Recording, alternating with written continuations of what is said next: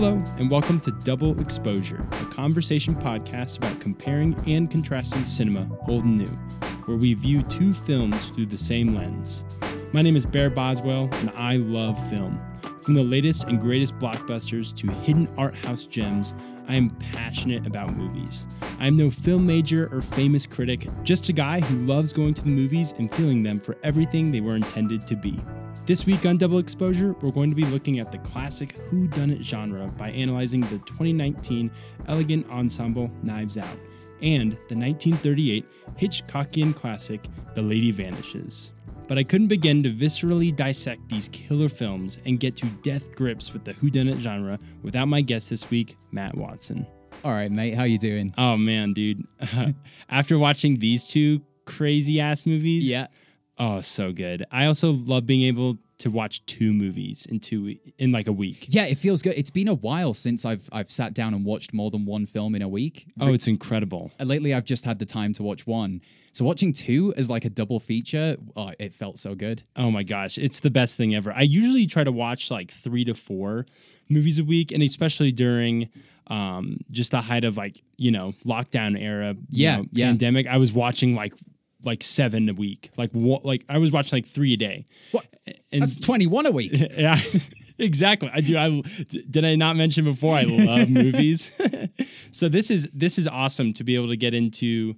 I don't know, watch two movies of the same genre as well, because I think what I usually do is I watch films that are completely different from each other, where it's just like, oh, I already watched this, French existentialist, 1940s film. I'm not going to watch another one.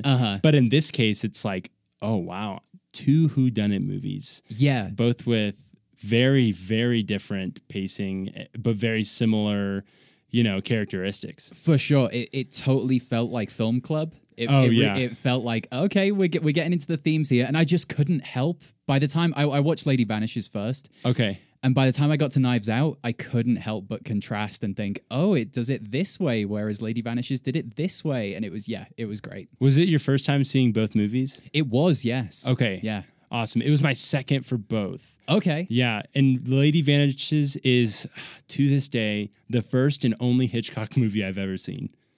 Oh, really? Yeah, I haven't seen Psycho. So I haven't interesting. seen The Birds, which is, it's the one that got him into Hollywood, I think. It was his ticket. Lady Vanishes it was like his ticket the to end America. It was the end of his British reign, this like German expressional, very like kind of like war-themed heavy movies and like really like British, like uplifting kind of stuff where people are like, wow, that's so British. Oh, no, you can say depressing if you want. I won't be offended. Oh, yeah, Depression era. People are going to be like, are you kidding me? My grandfather's British. Oh, yeah, Matt's British. So that just clicked for me, actually. Son of a bitch. Oh, my gosh. My grandfather's British, too, funnily enough. Okay, nice. I've got British relatives. Oh, really? Does that help me understand you? Yeah, so these movies, they're both great. We've got a movie that was made last year that was arguably one of the biggest movies of last year, if not the most popular movie, honestly. Certainly the biggest movie that wasn't part of a franchise or part of a series. I remember seeing Knives Out promotion everywhere. Oh my gosh. Back in the pre-lockdown times where we were seeing posters and things. Yeah, I know. And like all these new movie trailers, like #1 movie of the year, take your whole family to see it. It came out Thanksgiving time last year. So really? So it's here in about a month, it will be about a year since Knives Out came out. Huh. And it was the family going movie of the year. It was like, take your family, like, oh my gosh, like you're going to love it. Like Rian Johnson, the director, was like, this is meant to be a family film, like he intended it that way. He edited it down and, with all these adult actors who, could get pretty mouthy. Yeah. He created like a pretty well accessible movie for, like a 12-year-old kid or 11-year-old kid could see it and the parent would not have to cover the ears of the kid, So It was really accessible for the entire movie-going population. Yeah, I remember about an hour into the film thinking, there's not really much cussing. This is quite a clean movie. It's about murder, but in quite a, like you say, a family-friendly way. Right, yeah. Like the most cussing we see is in the scene with the kid Ransom, the oldest son of Mr. Thromby's 2 kids, and that's Chris Evans, and he says, "You eat shit, you eat shit, you eat shit." Yeah. But it was originally "fuck you, fuck you, fuck you." Oh, okay. And they changed it because there's a limit of how many F-bombs you can do in movies. I'm surprised in the land of the free. Exactly, Come on. dude. There's a limit to where with like an R-rated, you know. I know this is America. We should say whatever we want. The whodunit theme is something that's been around since the beginning of movies, right? Yeah. Whodunit basically means who did the crime. You know, who done it? Who done did it? You know, I love how it's shown too. It's one word. Yeah. WHODUNNIT. It's just like who done it? You know, it's terrific. It's terrific, and it's comedic, and it's sly, and it's it's very Sherlock, very I don't know, just incredibly proper too. You just have a lot of proper characters. Yeah, you mentioned it being comedic. Something I found with whodunit films, they're all very witty. Oh, incredible! That's the point of it. I feel like the back and forth dialogue, and it sort of disguises who suspects are. Because if everyone's witty, then everyone's smart and thinking fast, right? And you kind of like, oh, but he said this, but he jokes all the time, so exactly. Is he serious? And just about everyone has that wit to it. Like the way that any whodunit movie is directed is, okay, we've got all these people, and my role as a director is to have you, the audience member, be in such a pickle where you don't know who did it. Yep. You know, there's 10 characters in this movie or 8 characters in this movie, like for example, and one of them could have done it, whatever the crime may be, and that it has this template, and then it's how each director is able to go with it, you know?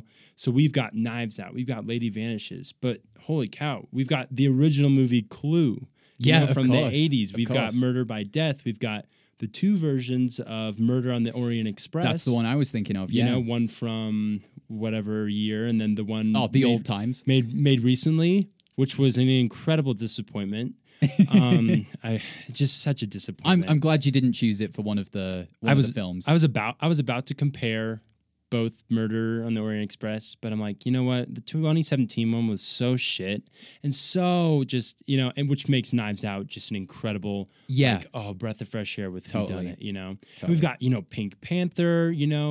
And a big thing with the whodunit is you have this usually male character who's like, I'm gonna solve this. I'm the detective. The Benoit Blanc. The Benoit Blanc Poirot. type. Are you familiar with that? I'm familiar with Poirot. Yeah, which is and that's the Agatha Christie, detective. Yep. That's in so many movies. All right, so we'll just dive right into it. Knives Out? Knives Out. Oh, dude. let's get him out. Which is a Radiohead reference too. Is it a Radiohead reference? Yeah, from the Amnesiac song Knives Out from 2001.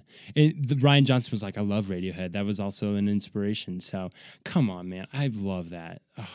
That is excellent. That is a delicious bit of metamodernism, which is a clear part of this entire film for me. So exactly, this whole just piles it on. It's just so self-referential. Knives Out was made in 2019. It's a comedy crime drama, critically acclaimed, one of the biggest movies of 2019. Just raking in so much dough from the box office. How much did it make? It made $165 million in the U.S. and about $311 million. And it's only on a budget of $40 million. That's big for a genre film, I feel. Yes. Like in the age of it having to be like a brand or a franchise. Right. I'd say that's good. And, it's coming from Ryan Johnson. Ryan Johnson is responsible for a couple of his own, just like creative debut, his own self-scripted movies, such as Brick and Looper. I enjoyed both of those. Yeah, those are great movies. I've seen Looper and I've seen parts of Brick, but he's up and coming, and this movie has sent him into the movie industry as a force to be reckoned with. Mm-hmm. I haven't mentioned too, he made The Last Jedi, which I'm so proud of him for doing, and just completely shitting on the Star Wars franchise and just freaking the fans out like crazy. Not in a way that J.J. Abrams has, but in a way where it's just like, here's the, like classic indie director gone big billion-dollar franchise. It's almost like he was trolling a bunch of nerds. Exactly. And it was like, that's the thing. And he brings that into Knives Out with like, he brings it into Knives Out, I think, with the cast and how he chooses to like give each person, because you got big actors here. Yeah, it's a massive ensemble cast. It is probably one of the most impressive ensemble casts I've ever seen. When I first heard about this movie in end of 2017, when it was in post-production and they were just giving out like some of the press photos, and, you know, that Entertainment Weekly was releasing, you know, from the set photos, I was like, are you kidding me? You got Michael Shannon, Jamie Lee Curtis.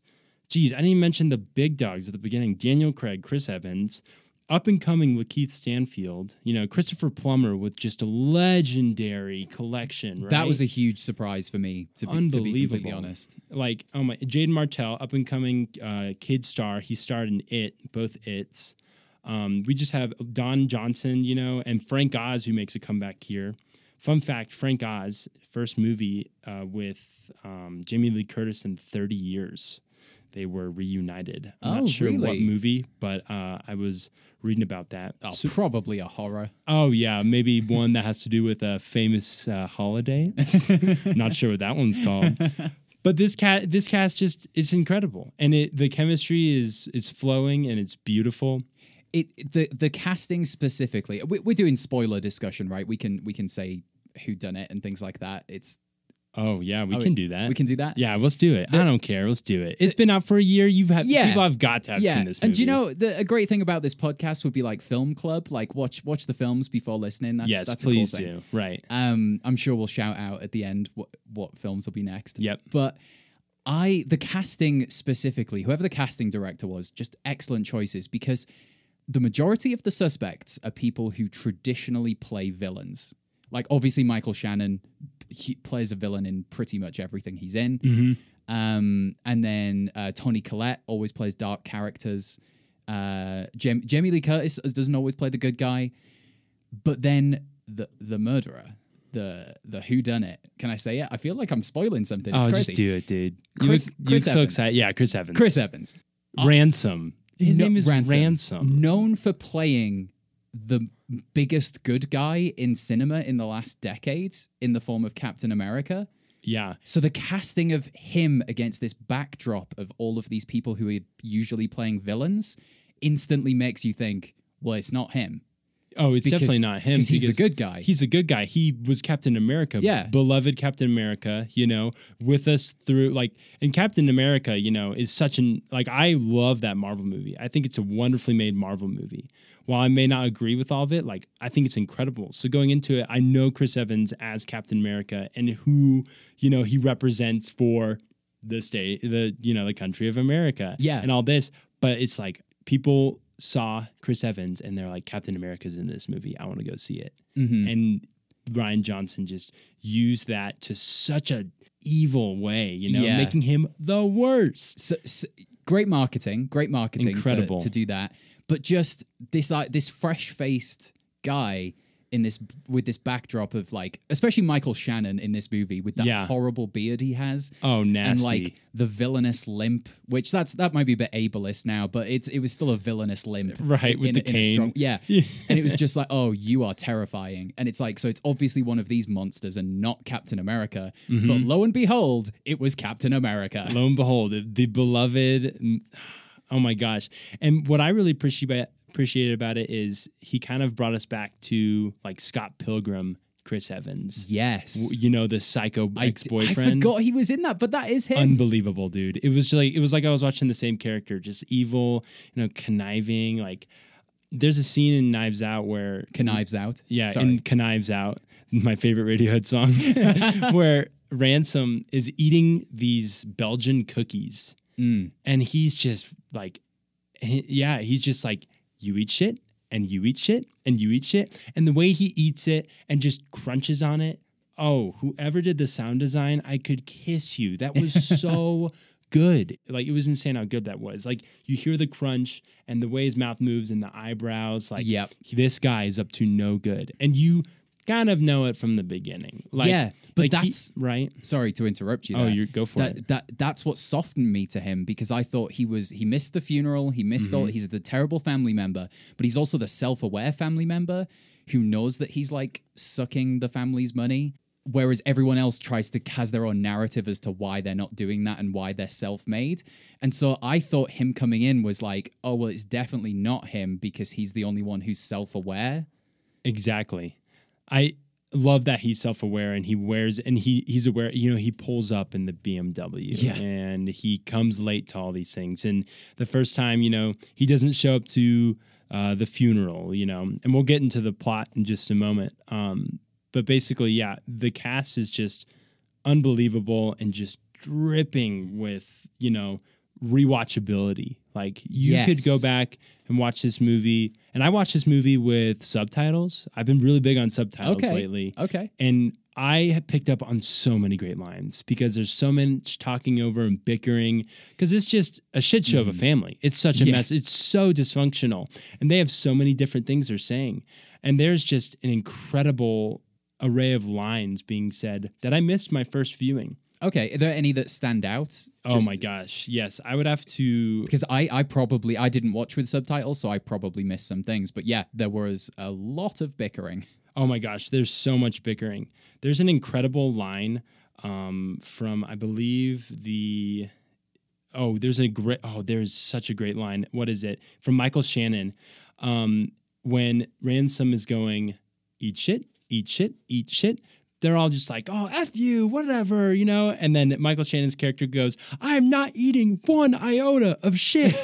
Like, that is the best line. My girlfriend and I we had to pause the movie and we were like, that was incredible. We missed that the first time we saw it a year ago. I missed that. It was for sure. So good. And there's various other lines. So I really appreciate just being able to rewatch it and, just being able to rewatch it in the home. The first time I saw it was in a theater, packed with people, that were just whooping and hollering at the end. It was awesome. It was a great movie experience that I definitely miss. Yeah, definitely. So, Knives Out, a detective investigates the death of a patriarch of an eccentric, combative family. So when renowned crime novelist Harlan Thrombey, who is played by Christopher Plummer, he's found dead at his estate just after he's turned 85. So we have this inquisitive and very sly Southern Kentucky detective, Benoit Blanc, who is the incredible Daniel Craig, James Bond. He's enlisted mysteriously, as we find out throughout the movie. He is just given, a sum of money, and he's to enlisted to investigate. So from Harlan's dysfunctional family to his devoted staff, he sifts through, Blanc that is, a web of red herrings and self-serving lies to uncover the truth behind Harlan's untimely death. So we just watch as this movie goes through each character, basically giving us this background of what they've done, and Benoit Blanc just tears through them. He really does. The first sort of 15 minutes of the movie is just those one-on-one conversations. What do you think about that? I really liked it. I mean, it's a classic whodunit thing, but the interesting aspect for me is you had because usually you either have the enigmatic detective, like a Benoit Blanc, a Poirot, a Sherlock Holmes type. Right. Or you have the straight man, funny man cop team, where it's like a super serious cop and a wisecracking cop. Right. But this movie did all three of them.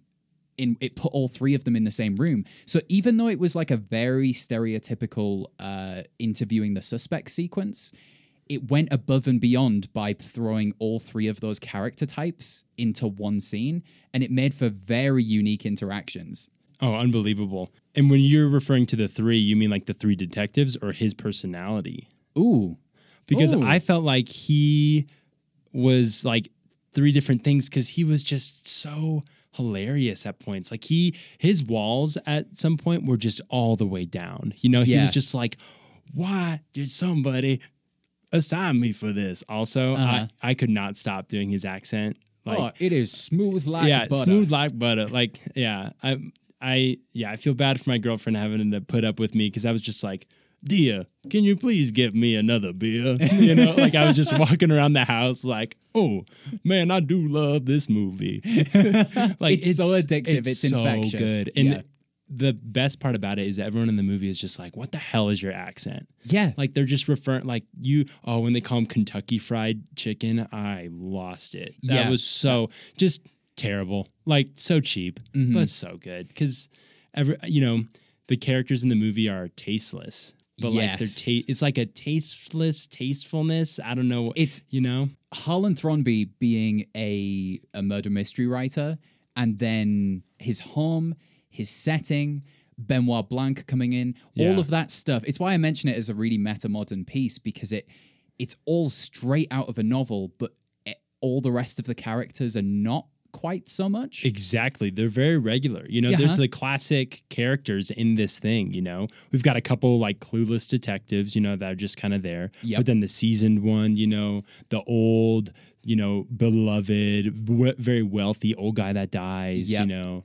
But then you've just got, the neo-Nazi right-wing grandson, the pot-obsessed, naive granddaughter, and then all these, like money laundering and snaky and a little bit racist people. Couple having an affair. I know, exactly. Like, all the standard stuff. You're just pushed right into it. Yeah. Right? Yeah. Which is another thing I love about whodunit. It's like, we don't need a lot of this background. No. We really don't need it. And it's provided very appropriately in this movie. But the thing with whodunit is you're just kind of thrust into these lives. They're going about and there's a situation and it's like all of a sudden the cameras are on for their situation. It's almost like, oh, this is a documentary and we're here for this part. But they've experienced, decades of family chemistry. So we're just jumping in and noticing their chemistry. Yeah. And how he was able to do that just so flawlessly and not tacky. Great. Yeah. And within a 2-hour film as well, like, I thought when I saw the runtime, I was like, this is going to be the classic American thing where it could be 15 minutes shorter. Right. And it could be a tighter script. But it wasn't. It He was utilizes flawless. inch. There's not a wasted second. Not a wasted second. It's terrific. It's incredible. I mean, and I think in general, like whodunit movies just tend to waste a lot of time. And so a lot of people going into this, the trailers are fine. Yeah, the cast is cool, but who knows? And then it came out, and then some of the press release stuff, like interviews came out, and it just started unraveling. And it has aged better, like given a year, honestly. Like seeing it is still one of the top movies on IMDb at 27. It's been released for like a year now, like it's in the top 30 popular movies. I don't really check IMDb, but that's like there's a recency bias thing that happens there, but a year removed and it's still up there. Exactly. That's pretty good. And on a popular website that I will talk about greatly on this, probably more than IMDb, it's called Letterboxd. It's like a film logging app. It's in the top 10. Like people love it. And it on IMDb or on Letterboxd, it shows you how many people have viewed the movie and talked about it. And there's like almost 600,000 people that have talked about it. More, it's insane, dude. Like this movie was just a smash hit. Oh, and how can people find you on Letterboxd, Bear? Oh, it's just a username, Bearboz. Oh, lovely. BEHRBOZ. Wonderful. Bear Boswell. I go on there and I review every movie that I watch. I've been consistent for about 2 years. Great app. Nice. Something that I found interesting about Knives Out was the structure of it. It felt far more like a play than a film in a lot of places. Maybe it's because I just watched it after The Lady Vanishes, which is your classic 3-act structure.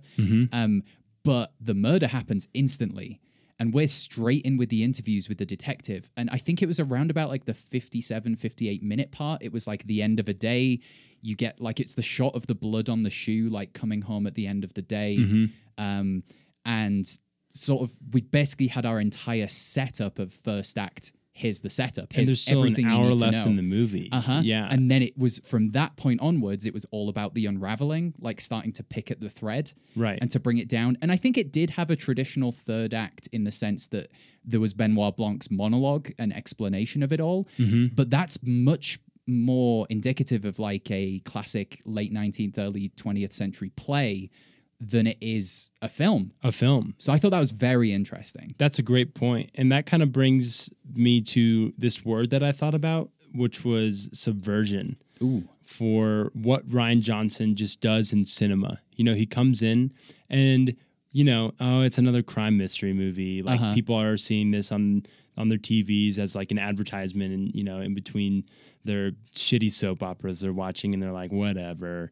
But he's coming in and he's changing the genre, and he is putting his own twist, and he's basically bringing a self-referential movie that is to completely change it and give people something, exciting. Like, it is not typical to find out what really happens in the first 20 minutes of a whodunit crime movie. Yes. Because we find out that, the wrong medication was given, and so Harlan Thrombey assumes and jumps to conclusions on his death, and by the end of the movie is deemed a suicide. Yeah. Like, which is awesome that they stick with that. That is so great. Like, when I first saw it, I was like, it's not going to be a suicide. It's not going to be a suicide. And then they're like, Benoit Blanc, it was a suicide.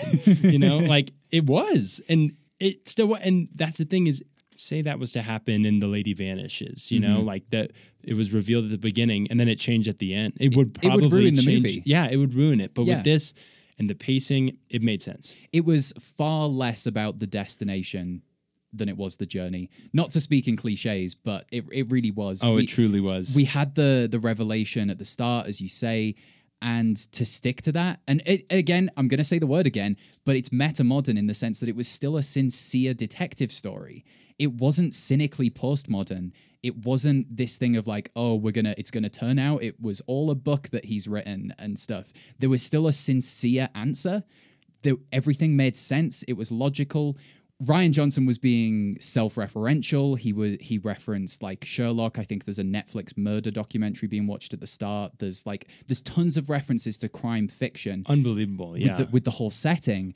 So as a viewer in 2020, I expect it to be this really meta solution, but it wasn't. It was sincere. It was honest. It was pure. It still stuck to what it set up at the start. Exactly. Like oh my gosh, that's such a good point. Like, so many things can be meta, like you see a crappy comedy movie and they mention like a funny, like viral thing or like a song or something, or like you sound like the rapper Drake. And it's like this total, like, there's no heart in it. There's no heart in it. There's no true, but it's referencing, real things that are good too, like they just slightly, like, his name is not mentioned, but Donald Trump is like kind of mentioned. Like, like they're, oh my gosh. And the incredible scene where they're having like the stereotypical political Thanksgiving conversation. Yep. So good. Dude, I could talk about that scene forever. It was one of my favorite scenes in the whole thing. What was your favorite part? Not even to get too political about it, but I just loved that it exposed the entire narrative.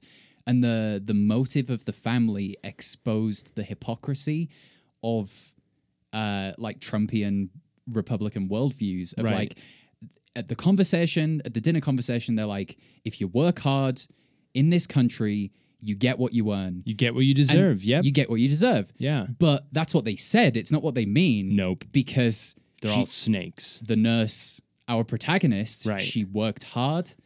She got what she earned. And they don't stick to what they said. Exactly. Because in the end, this girl receives on the will, her name is Marta. On Harlan Thrombey's will, he says all of his, basically everything. Yeah. The publishing plant for his novels. And again, he's like tens of millions of copies. He's the most important mystery crime fiction writer of all time in the world. That's the sense we get. Yeah. And the house is worth, $60 million and no one else in the family gets it. Right. Mm-hmm.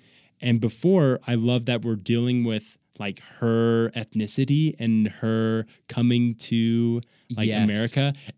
It's incredible. Her country of origin, quote unquote, is mentioned 4 different countries. I love the extra one as well because they did the rule of 3 of mentioning it 3 times, and then they do the 4th time just right at the end, and you're like, "Oh, they got you!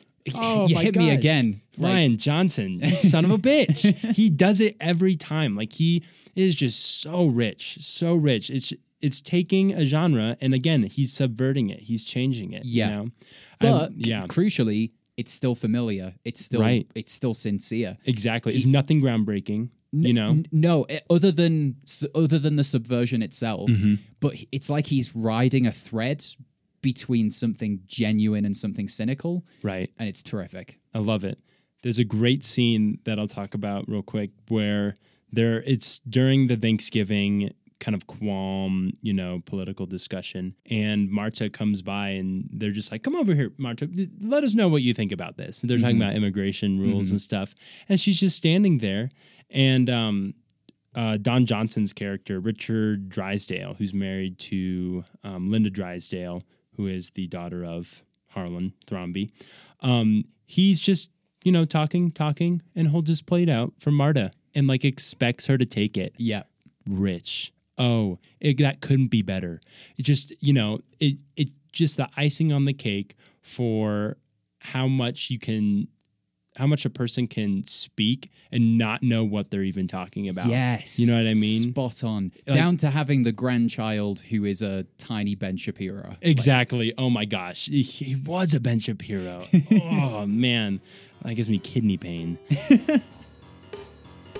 Yeah, so I cannot praise this movie enough. While it is an incredible demonstration of just modern crime drama, comedy, thriller mixed with these just wonderful, 1920s, 30s antics, like bringing back that old era into this digital, modern, social media, everything, just where we are in the 21st century is just so overcrowded by, I think, just technology and everything and, just the pressures of media.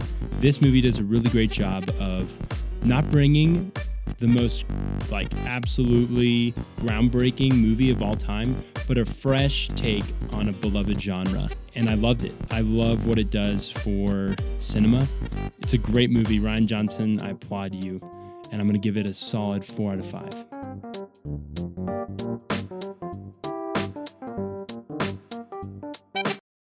All right, welcome back. I hope you got some food, got a drink, maybe even added Knives Out to your Netflix queue or bought it on a Blu-ray or something. Hopefully we convinced you. Hopefully you've seen it too. Like we mentioned before. I kind of spoiled whodunit. So. We done did it is what we did. The Lady Vanishes, 1938. So we're going back, 80 years? Oh my gosh, are you serious? Yeah. 80 years? I'm gonna shock you now. Tiny bit more than 80 years. Like 81? Yeah. Oh my 82 years or something. Crazy. Wow. So we're going back. 82 years. I can't even believe I just said that. Wow, that really got me. Alfred Hitchcock, though, absolutely beloved. Cinematic icon. Yeah, the icon, the big boy. He's a big boy with the nose, and the classic silhouette of Alfred Hitchcock. Yeah, that profile. The Lady Vanishes is also a whodunit film about people on a train, and a lady does vanish. A lady vanishes. I will tell you, it's like that. Have you heard of that movie called The Man Escaped or something? I've heard it's a great film. I'd love to watch it, and it's spoiled in the title. The man does escape prison. Oh, he does escape. Yeah. So is that what the working title of The Shawshank Redemption was? Just The Man Escaped. Exactly. Yeah. Unless there's some kind of spoiler in The Shawshank, the Shawshank will be redeemed. Don't worry. The Shawshank will be redeemed. Yeah, it will be redeemed. We promise. So the lady does in fact vanish. It's a mystery thriller released on the 1st of November in 1938. So Alfred Hitchcock. We've got Margaret Lockwood, who is a big-time Hitchcock favorite. Michael Redgrave, who really took off, actually, because of this role. Okay. Yeah, this was his big role, and he was incredible. He played Gilbert. They were both so charismatic as leads. I loved them. Yes. Now, this movie was so different from Knives Out, is what we're seeing. So I think this is just going to kind of feel different talking about it, because everyone here's dead. All of these actors and actresses, that's a weird thought. They're just dead. We can't really discuss this from a marketing perspective. No, because we don't know the history. Yeah. Every single person that was involved with this movie is probably dead. Yeah, I'd be shocked if they weren't. Maybe there was a baby in a carriage or something. I would hope that they be dead. Well, yeah. You know what I mean? Just that for the record, Bear hopes that baby is dead. Yeah. Oh, I'm just saying, old age can be a bitch. I don't want to be 105. No way. That would suck. To put on the record, I don't wish death upon babies. Of course. Just old people who used to be babies. Exactly. Yeah, they can die. All right. It's yeah, so basically we've got this whodunit train movie. Yeah. You know, incredible set. Just the set is so cool, dude. They got this like big train set, and just had all these different cars and the lighting and how it feels like you're on the train.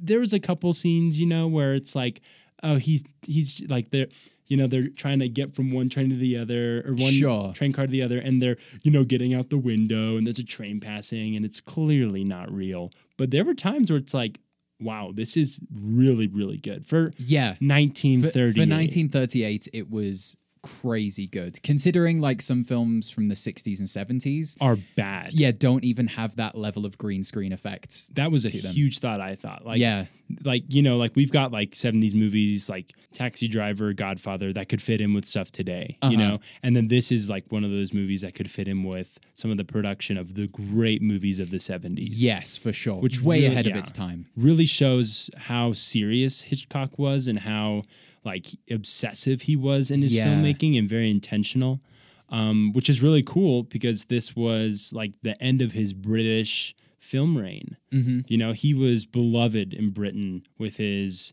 expressionist films, a lot of just like kind of war era British films, and this really propelled him into the American cinema scene. Yeah, I imagine it was going with like a 3-act structure, having a thrilling sort of setting, really good action sequences for its time. So good. Oh, you mentioned like the climbing out of the train and stuff. So it's like, sick. Yeah, okay, 2020, our eyes go, that's not actually there. Oh, yeah. But to a 1938 audience, that would look crazy. That's Hollywood, they're right? like, Holy shit, oh my gosh, this is crazy.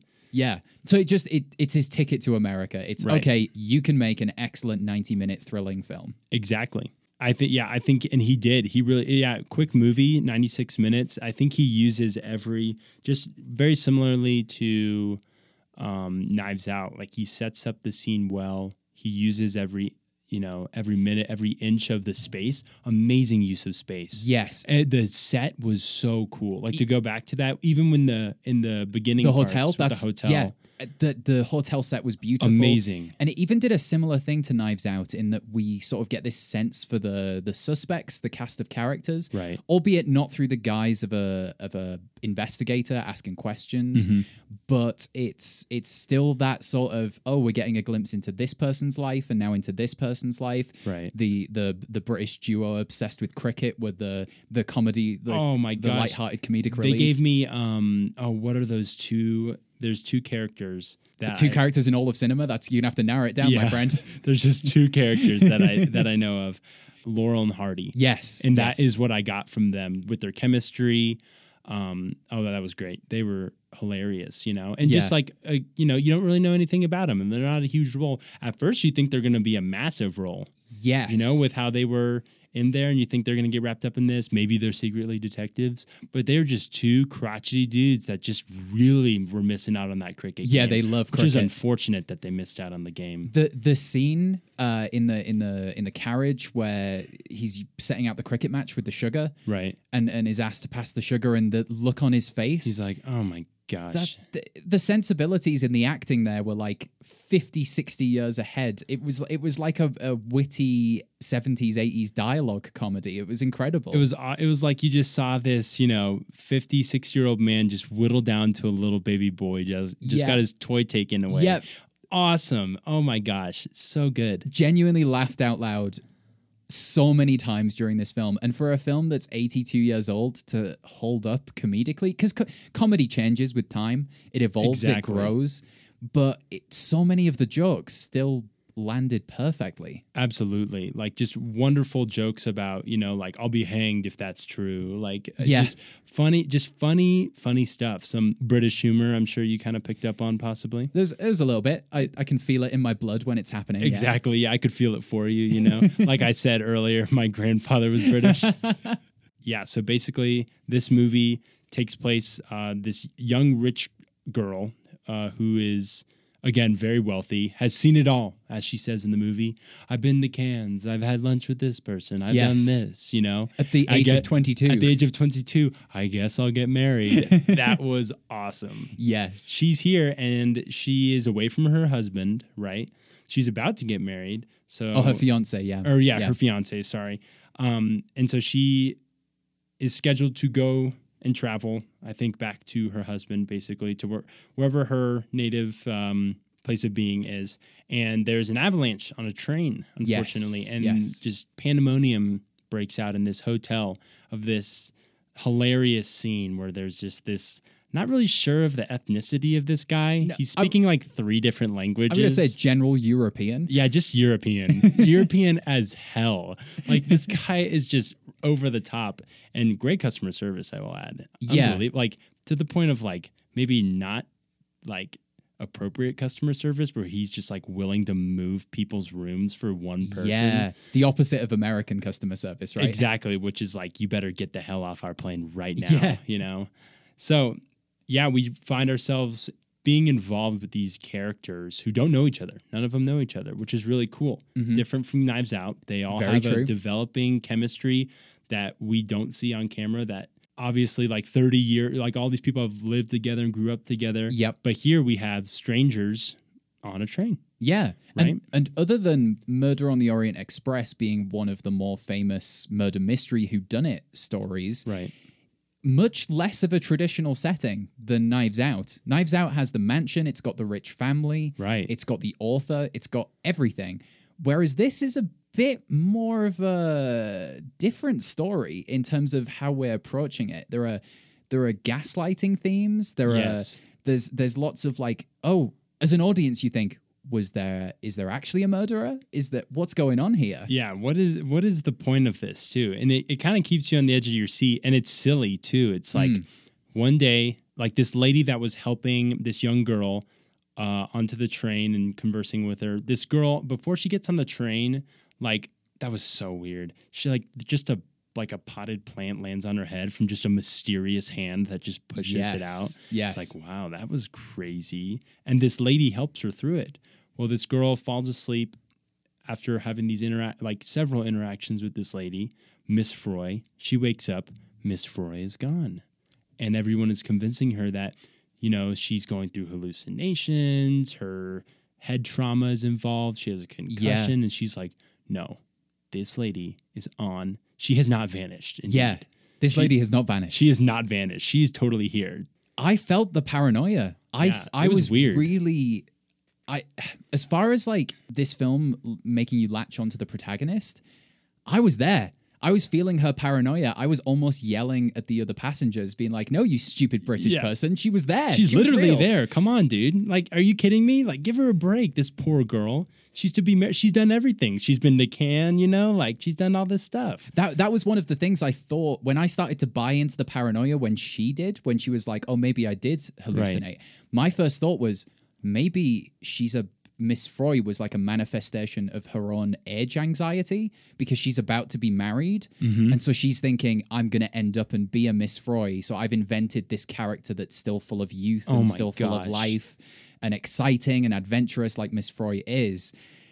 I thought it was her own age anxiety projecting a person to show that life's going to be okay. Right. And that's how good the writing was because I got absorbed into that and started thinking like her and I bought into the gaslighting. That's what I thought too. This was my second time seeing the movie, so I was already familiar with it.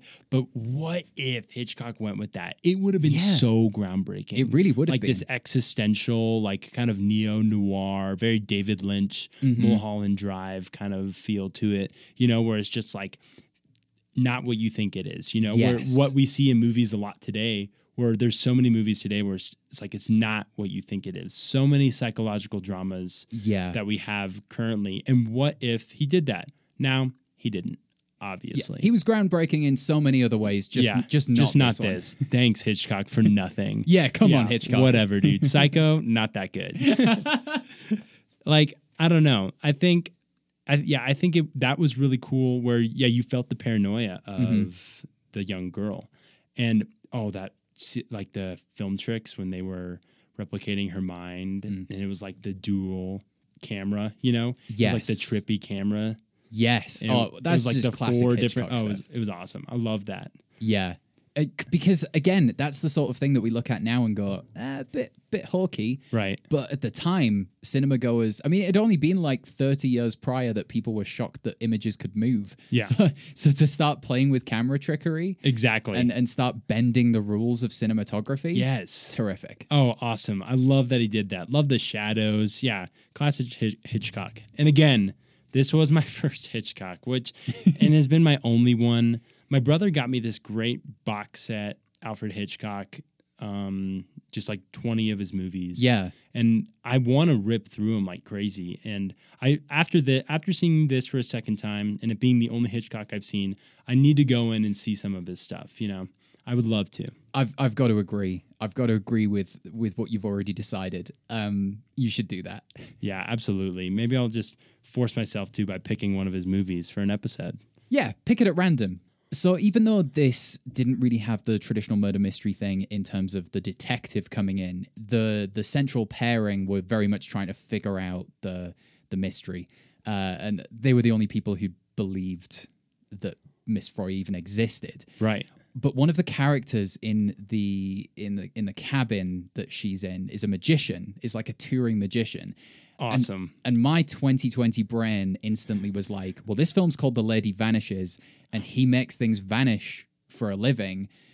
So he's like either the guy who's done it, or he's like the biggest red herring in the world. Yeah. Which is what it turned out to be. Exactly. But it was still it was so well done. That was like a very classic whodunit thing, because the red herring aspect is something that's very classic of the whodunit genre. Mm-hmm. And I think the magician is just the quintessential example. The only way he could have been more of a red herring is if he was an actual fish. Like that's how much of a red herring he was. Exactly. Like it was just blatantly obvious, you know, like just this unbelievable, like, of course there's a magician here, you know, like picked on purpose, like fit to script, of course. But his role like was incredible. And when they were kind of learning him and you're learning all these characters, you know, like at first it's just strangers on a train, but then, you know, we get into their past and stuff and what they do, and like seeing like his posters. Yes. That was really cool. I love seeing that. I love it when directors like create props specifically for characters in the movie. Like that character's role has like a prop, like a poster or something, like this fictional kind of, this thing was specifically made directly for this character.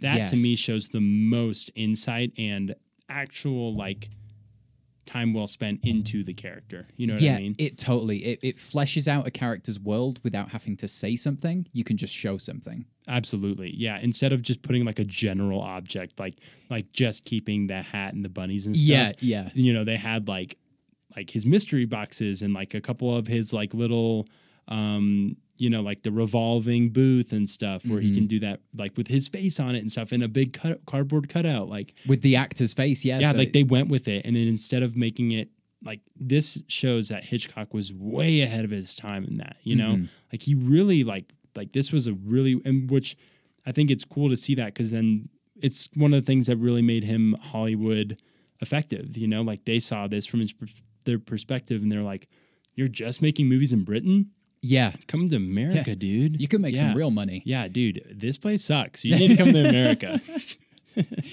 Vision and scope, right? Exactly. Those are the things that are quintessentially like classical Hollywood, and they saw that in him. They saw it in him early on. 38. That still blows my mind. 1938.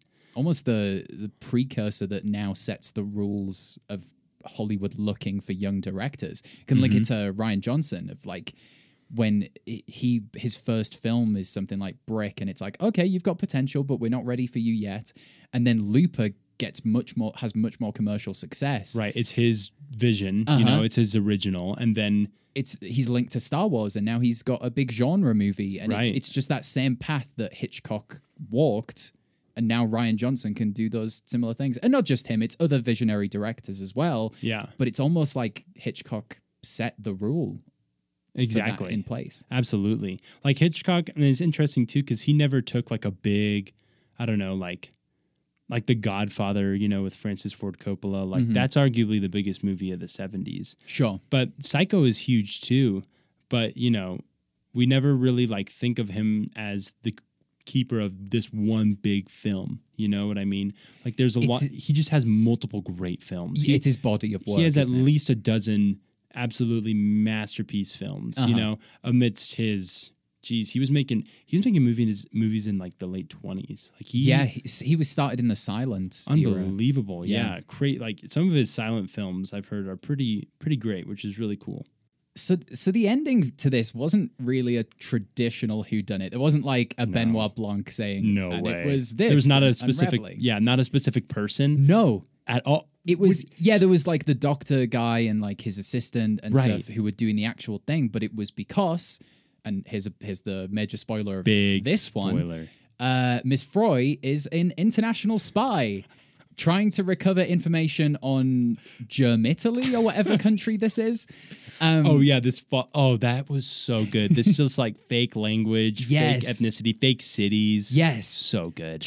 Because real life, 1938, just before the Second World War, you don't want to stoke tensions with your cultural output, but you can't ignore the realities of what's happening. Kind of like Rian Johnson mentioning Trump-era politics in his film. Exactly, but not directly. The president. Exactly. Mm-hmm. So you've got to dance around it, and they do it by talking about a fictional kind of European bloc that is very much trying to do evil things and spy and sabotage democracy and things like that, trying to ruin the British way of life as the British people talk about. Like when they're in the car at the end and they're just like, well, this can't possibly happen to us. We're British. Like it's that kind of pre-Second World War naivety that like nothing bad can happen. Exactly.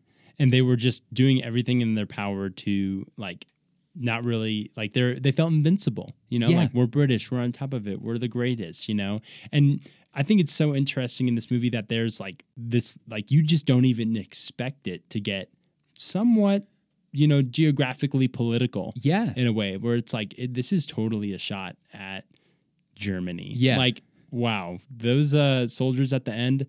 Yeah, those look like German soldiers for sure. They really did. Yeah. Especially like stopping a train as well, like the implications there. And just the fact that it became a war film for like the last sort of 5 or 10 minutes. It really did, yeah, which was very like, I think like very British too. And he pretty much separated from that after that. He got into more of the psychological thriller-esque, kind of Orson Welles kind of territory of this is just strictly like, not just like a really good thriller story. He really left that behind once he left kind of the British sector of things and ended up, making movies for America. Mm-hmm. So I think that was really interesting towards the end, and the whole thing with firearms. Yeah, it got to the point where, Miss Froy, she's a spy. Yep. And they swap her out because they took Miss Froy and mistaked her and like convinced everyone that she was like a hospital patient that they picked up, but they were like wrapped her in this bandage, and then they swapped her out, got her back, hid her in a bathroom, and then a gunfight came about. Yep. Like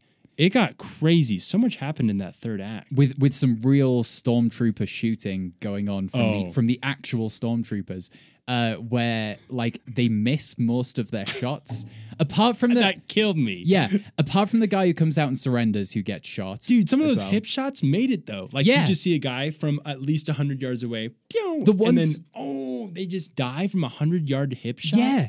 When the train's pulling away at the end but then like after missing all of these shots, they hit the drivers of the train perfectly from like 200 yards. How on It's earth? Like, what is going on? This is crazy.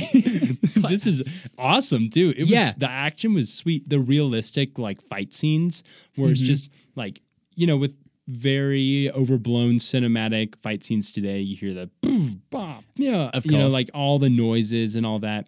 And this is pretty quiet. And that's usually how a fight goes. You don't hear these giant smacks or swooshes of the fist cutting through the air, Yep. That's put in a studio with, people punching certain objects that make that noise. It's Foley art. It's grabbing a big leg of lamb and just punching And it just punching repeatedly. it. Exactly. There was none of that. It was much more classic. I loved it. I loved the action in it. It was a little corny for sure, like with kind of like the action film-esque type part at the end. Particularly and the stuff. acting of like getting shot and doing the big over dramatic like clutching and yeah. then suddenly being motionless. Right, and there's like no effects to, like, how do we know? Like, it just doesn't look like they got shot. It looks like they just have chest pains. Yeah, for sure. Like they're just like old, like Yeah, someone get this guy an inhaler because that's what he needs. He did not just get shot actually. Like I think it's super interesting just what he decides to do culturally for the film. Like, the whole 3-act thing, and then the third act, let's just make it like a war-esque, just like all-out fight scene where they're just shooting so many bullets. It plays so many bullets, but it plays with genre so much. This idea that we're very much watching a whodunit film and buying into paranoia and anxiety, and then we get the lead pair are our detectives, and we're with them all the way. But then, like you say, that third act, it just pivots, it shifts. It's now a war movie. Does that make it more or less traditional? Exactly. I kind of find it, I know, like, in kind of speaking on Knives Out again, like, is Knives Out still less traditional, even though Knives Out follows the whodunit much better than the Lady Vanishes? I agree, yeah. Like, because the whodunit genre to me is, there's a problem, and then here we have somebody who is really good at fixing the problems, comes in and fixes it. With this, it's just like a bunch of people kind of figuring it out together, and then the problem in itself is not a problem anymore. There's like a whole political, cultural issue that they're dealing with now. The ladies vanished, but now what about our country? Yeah, exactly. The ladies vanished, but the Germans are here.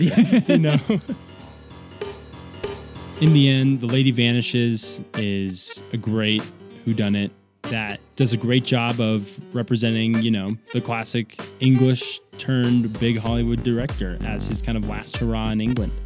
It brings in a lot of cool experimental shots within the set and within even the camera and the shadows. And while the first 2 acts are just absolutely incredible and smash out of the park, the third act leaves a lot to be desired, bringing in sort of a strange cultural, kind of like a jab on where maybe Hitchcock was thinking his current country was at. So while it is entertaining, it kind of fits the whodunit genre in a way that is a bit confusing. But nonetheless, this film is just incredible and ahead of its time, and is shocking that it was made in 1938. So I'm going to go ahead and give it between a 3.5 to a 4-star rating. All right, we've watched Knives Out.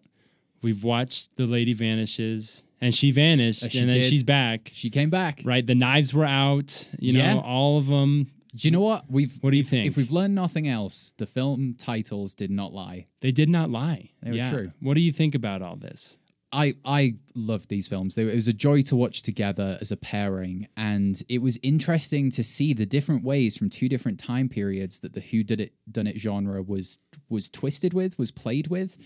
One in a Knives Out in a meta-modernist way, and Hitchcock, I think you summed it up perfectly by saying it was really letting his political sensibilities come into play and just feeling the anxieties of the time.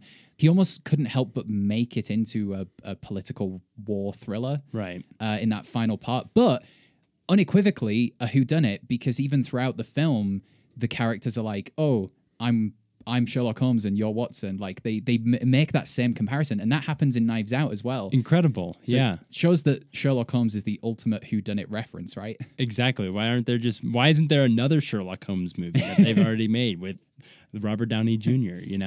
I totally agree with you. Like, there is just so much compared with, and I think if you asked Rian Johnson, who a big inspiration was for him for this film, he would say Hitchcock. Absolutely, you got to think there were Hitchcockian characteristics and just unbelievable mannerisms that he brought over with shadows and with the gothic feel of the house in Knives Out and the smoke and the dogs, like these big German shepherds. Very Hitchcock, very grand and gothic and dark. There was one shot in particular in Knives Out that made me think that's Hitchcock, and it was after the will reading.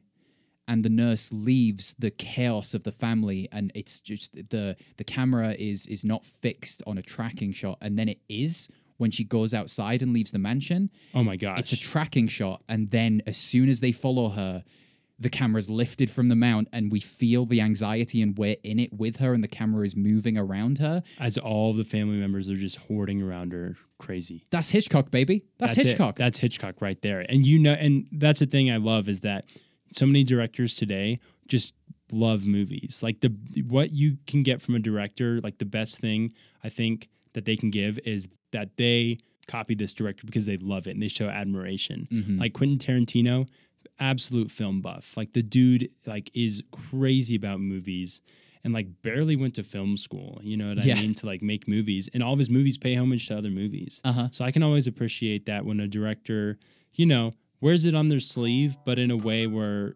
they're not taking all the credit. And I appreciate Rian Johnson for that.